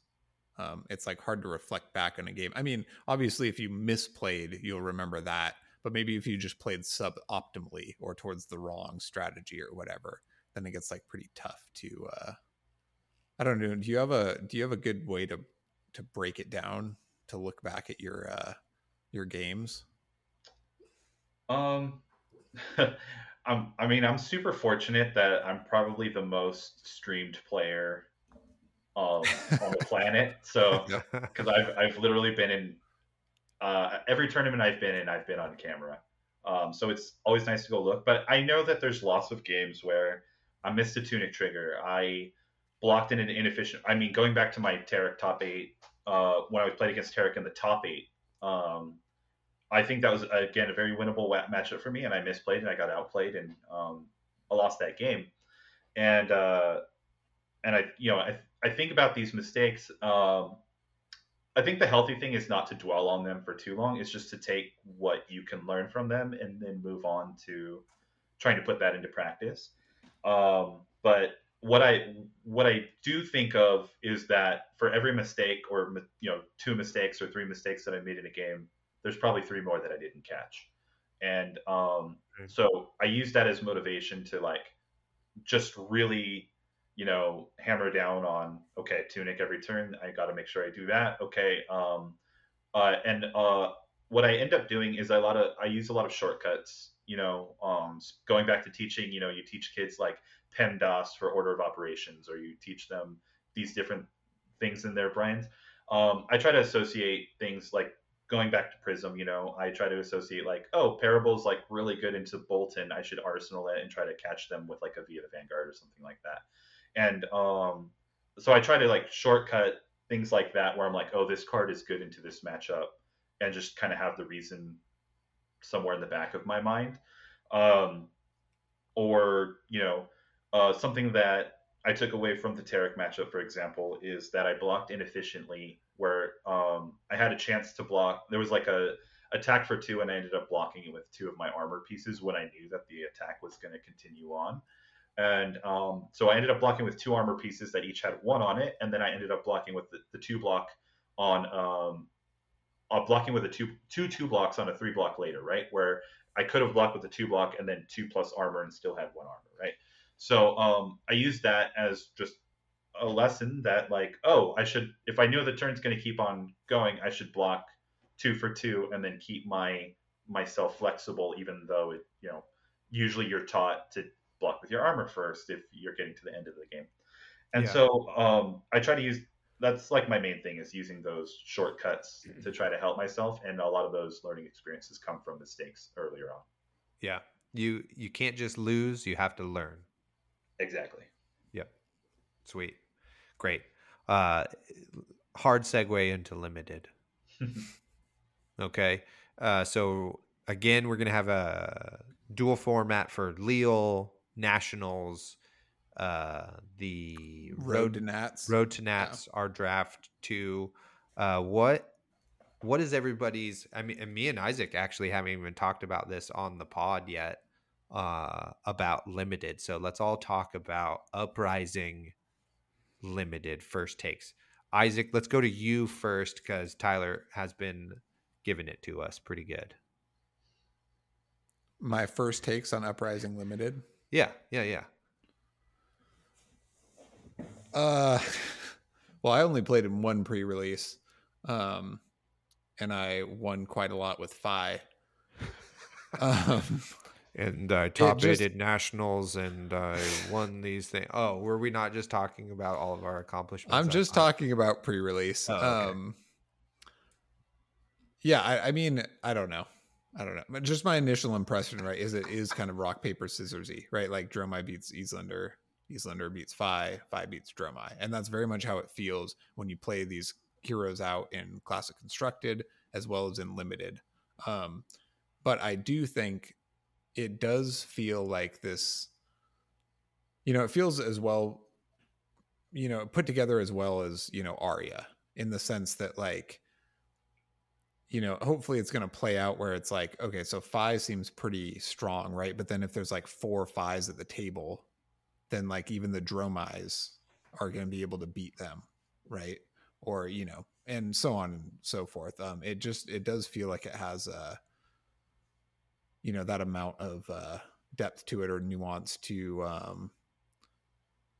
like an Arya, right? Like Lexi sucks until there's only one Lexi at the table, then it's awesome. So it kind of like kept ebbing and flowing, the most popular archetype, and everything was kind of viable until too many people were picking it. And I really hope Uprising's the same way. I don't know if that's the hot take you wanted, but that's more of a general I just want whatever impression. Whatever takes you got, baby, I'll take them. What do you got, Tyler? Talk to me.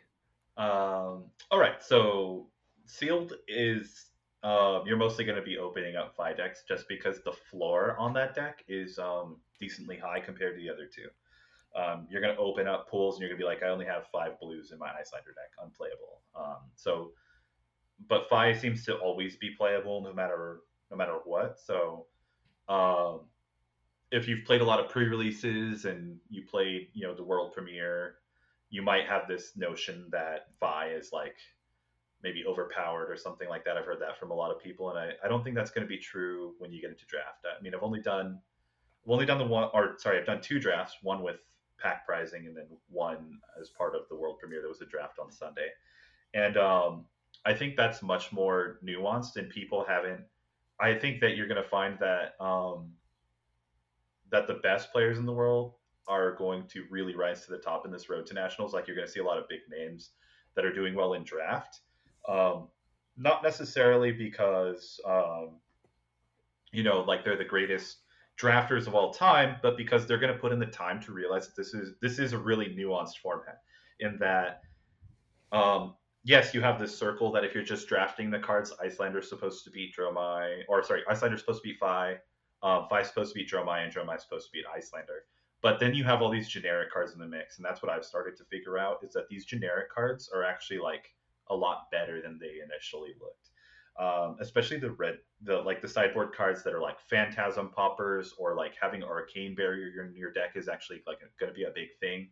And so there's a lot of these like little nuances that I think the people that pick up on those first are going to be the ones that are going to do well at not only Road to Nationals but also the Pro Tour as well. Yeah, Nice. I am like really surprised at how tight the design of this set feels. Like there doesn't feel like there's really any fluff, you know. So like I think a card that I would say that maybe I thought was you know, kind of dog crap was Brain Freeze. I was like, this card freaking sucks. It is not good. But actually having played it now, I'm like, oh, I get it. It's like really serviceable as like just literally taking away a card. You know what I mean?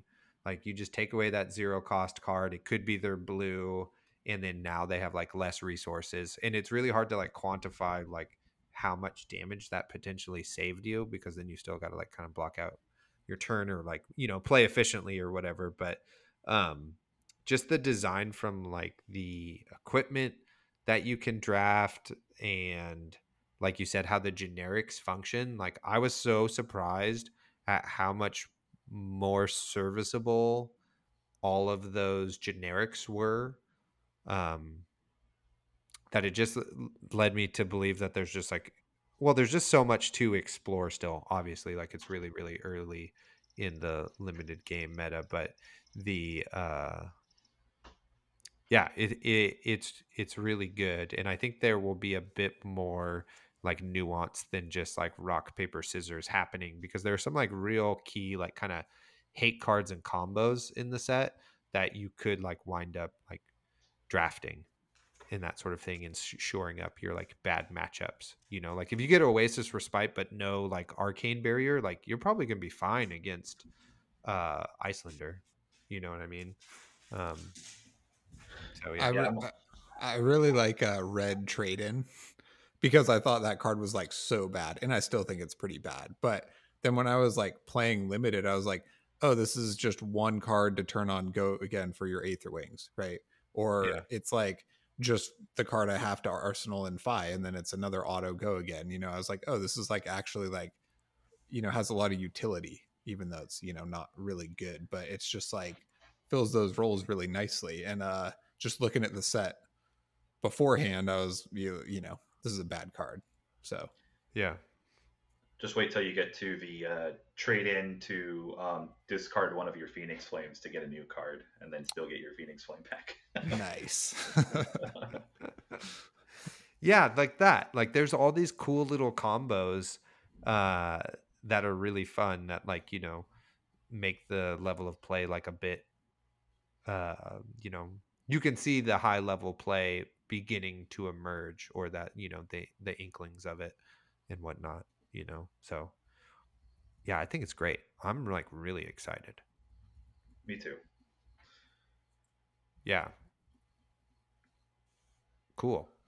Anything else you You- guys want to talk about limited before we move on to kind of the end of the show where we get to our signature segments? No, I'm just really excited for the limited format. I'm excited for constructed. That's about it. Do you feel confident in draft? I do. I put in a lot of time already. I'm kind of on my like I'm on a like small break because there's no cards. There's not going to be any products out because of the announcement that shipments are going to be delayed. So I decided to use that for my mental time, and then right when Road to Nat, right when that product's out, probably that Friday, I'll be drafting, and then there's Road to Nats the next day for me. There's actually two limited Road to Nats back to back that weekend in SoCal, so I'm excited for that, and I feel like I'm going to have a leg up on the competition already. Nice. Sick. Watch out. You heard it here. His leg is up. Tyler's coming for you. Okay, well, let's get into signature segment. Speaking of limited, Tyler, we have a segment, Pick, Pass, Pray. It's a draft scenario. I'm going to give you guys 3 cards. They're going to be from Uprising. You're going to pick one, pass one, and pray one comes back around. Does that make sense? Yes, I'm familiar. Cool. Okay, so are you guys ready then? I am. Yes, I'm ready. Okay, Tyler, you get to go first because you are the guest. So the first card up we have is Invoke Kyloria, which is a Draconic Illusionist action invocation. It defends for 3, pitches for 1, costs 1, and it says transform target Ash you control into Kyloria. Go again. And then the dragon itself that you then transform into attacks for 4, has 2 health, and it says whenever Kyloria hits a hero, gain control of an item they control. If you don't gain control of an item this way, draw a card. Okay. Second card is Blaze Headlong, Draconic Attack Action. It attacks for 4, defends for 2, costs 0, and pitches for 1 because it is a red. And it reads, if you have played another red card this turn, Blaze Headlong has go again. The Volkai army of vigilantes, renegades, and outlaws is like a tinderbox looking for a spark. Okay? Okay. Third and final card is Spellfire Cloak. Wizard equipment chest, defends for 0, but reads instant. Destroy Spellfire Cloak, gain a resource. Activate this ability only during an opponent's turn. And it also has Arcane Barrier 1. So, Tyler, which one are you going to pick, pass, and pray comes back around? So this is interesting because I don't think that Legend Story Studios has actually come out with the way that you're actually supposed to draft these, the double-sided cards, so the dragon in this Right. case. Right. And if it was at the world premiere, you kind of just put it down and that was the end of it. I don't know if you have to announce it or what.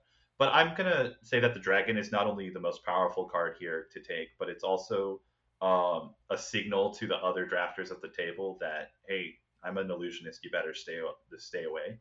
Um, and so that is something that you can try to do.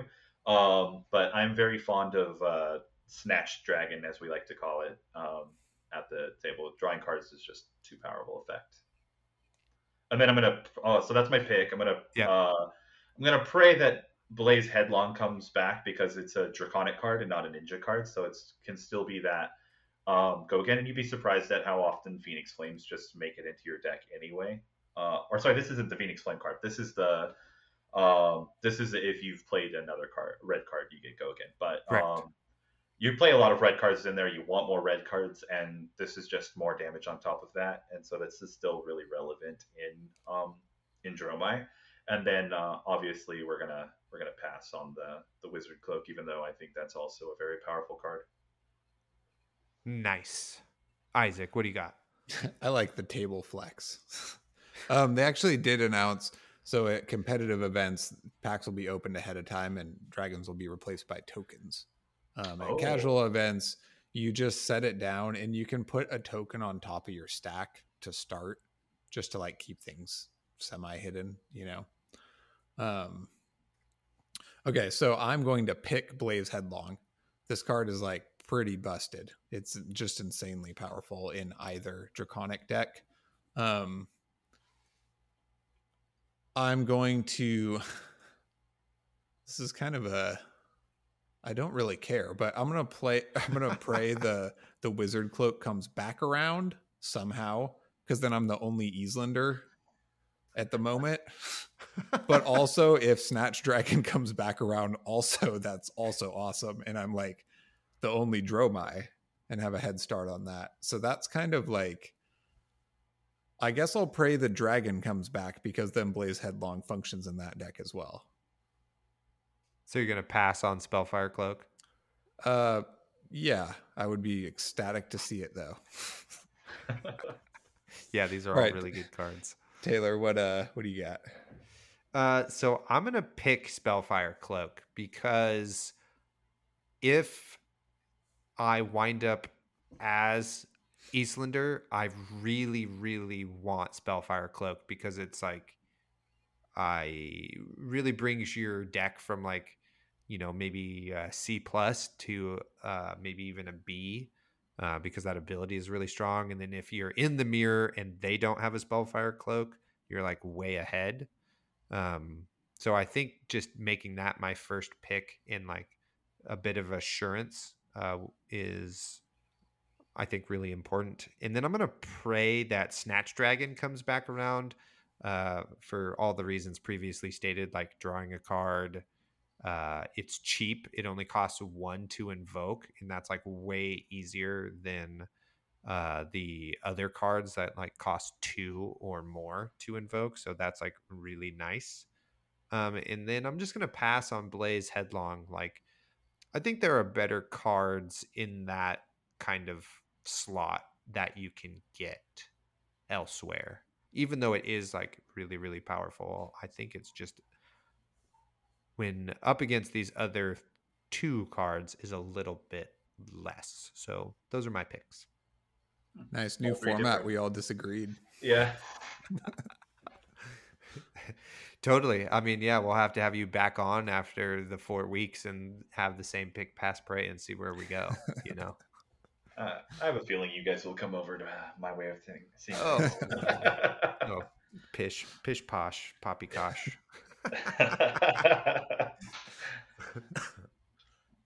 Okay, over to you, Isaac, for game from the closet.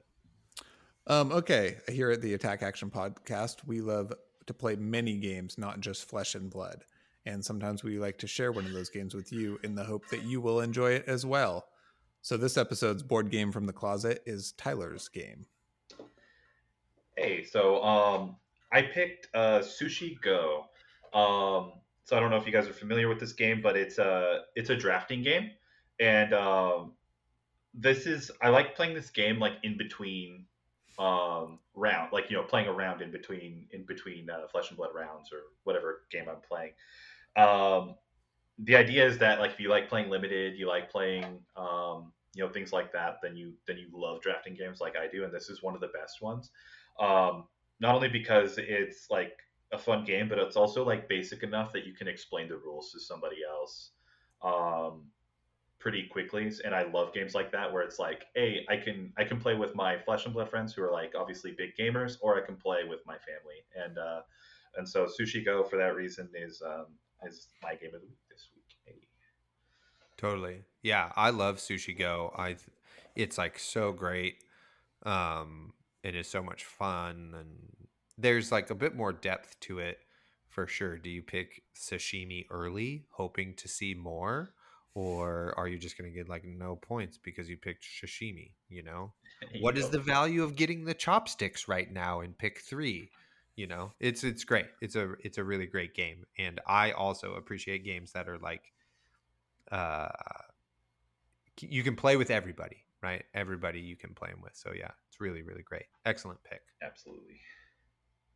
Have you ever played Inish? Have you ever played that board game? Okay. I have not. Yeah, so it has a draft mechanic, but it's like a dudes on the map type of thing.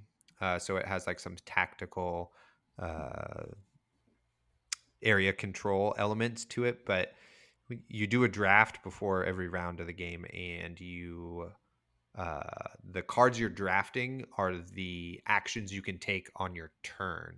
So you're like drafting what your plan is going to be, but also like sending signals to everybody else what you're going to do, and they can like counterpick the cards that are in the pool left over and stuff. It's great. It's also a really good game with That drafting in it. Yeah. If you say the word draft, it's like that's all you have. This game has drafting in it, and I'm like, oh, I'm there. It's over. Sweet. Well, Tyler, I'd like to thank you from the bottom of my heart for being on our show. I really appreciate it. It was really fun getting to know you and getting to talk to you about Flesh and Blood and stuff. And I can't wait to hang out with you at the Battle Hardened LA. Get a beverage, get a food item, all of the above. Yeah, absolutely. Thanks for having me on, both of you guys, and it's been a blast. I'm sure that I talked probably a little too much, but you guys are just easy to talk to. Um, and keep up the good work with the podcast, and I will see you guys in Battle Hardened LA. How exciting is that? So cool. Tyler, do you have any like any social media or articles coming out you want to plug? Feel free to shill yourself out to our audience if you need to. Sure.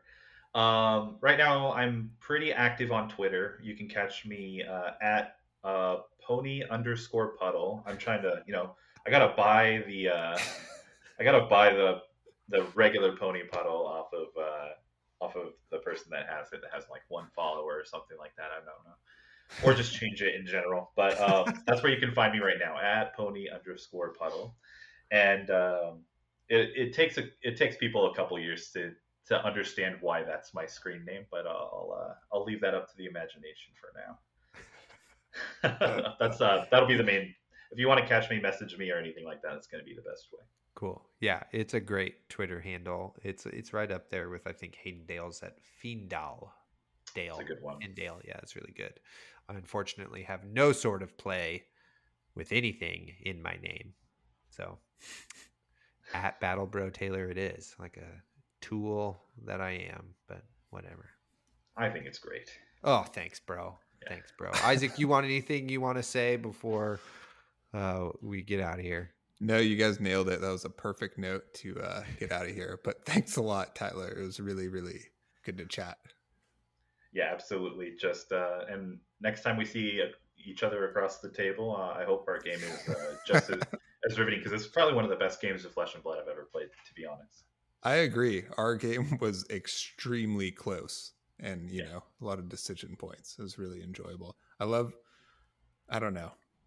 I feel you have a lot of games like that, but they're few and far between, you know, where you just really notice like a really, really nail biter, you know. All right. Well, thanks everybody, and we'll catch you later. Goodbye. Goodbye. Thank you for listening. You can find us on YouTube, Facebook, and Instagram at the Attack Action Podcast. On Twitter, we are at BattleBro Taylor and at BattleBro Isaac. Shoot us an email, theattackactionpodcast@gmail.com. If you would like to support us, like and subscribe, shop for singles using our affiliate link, or support our Patreon for as little as $4 per month.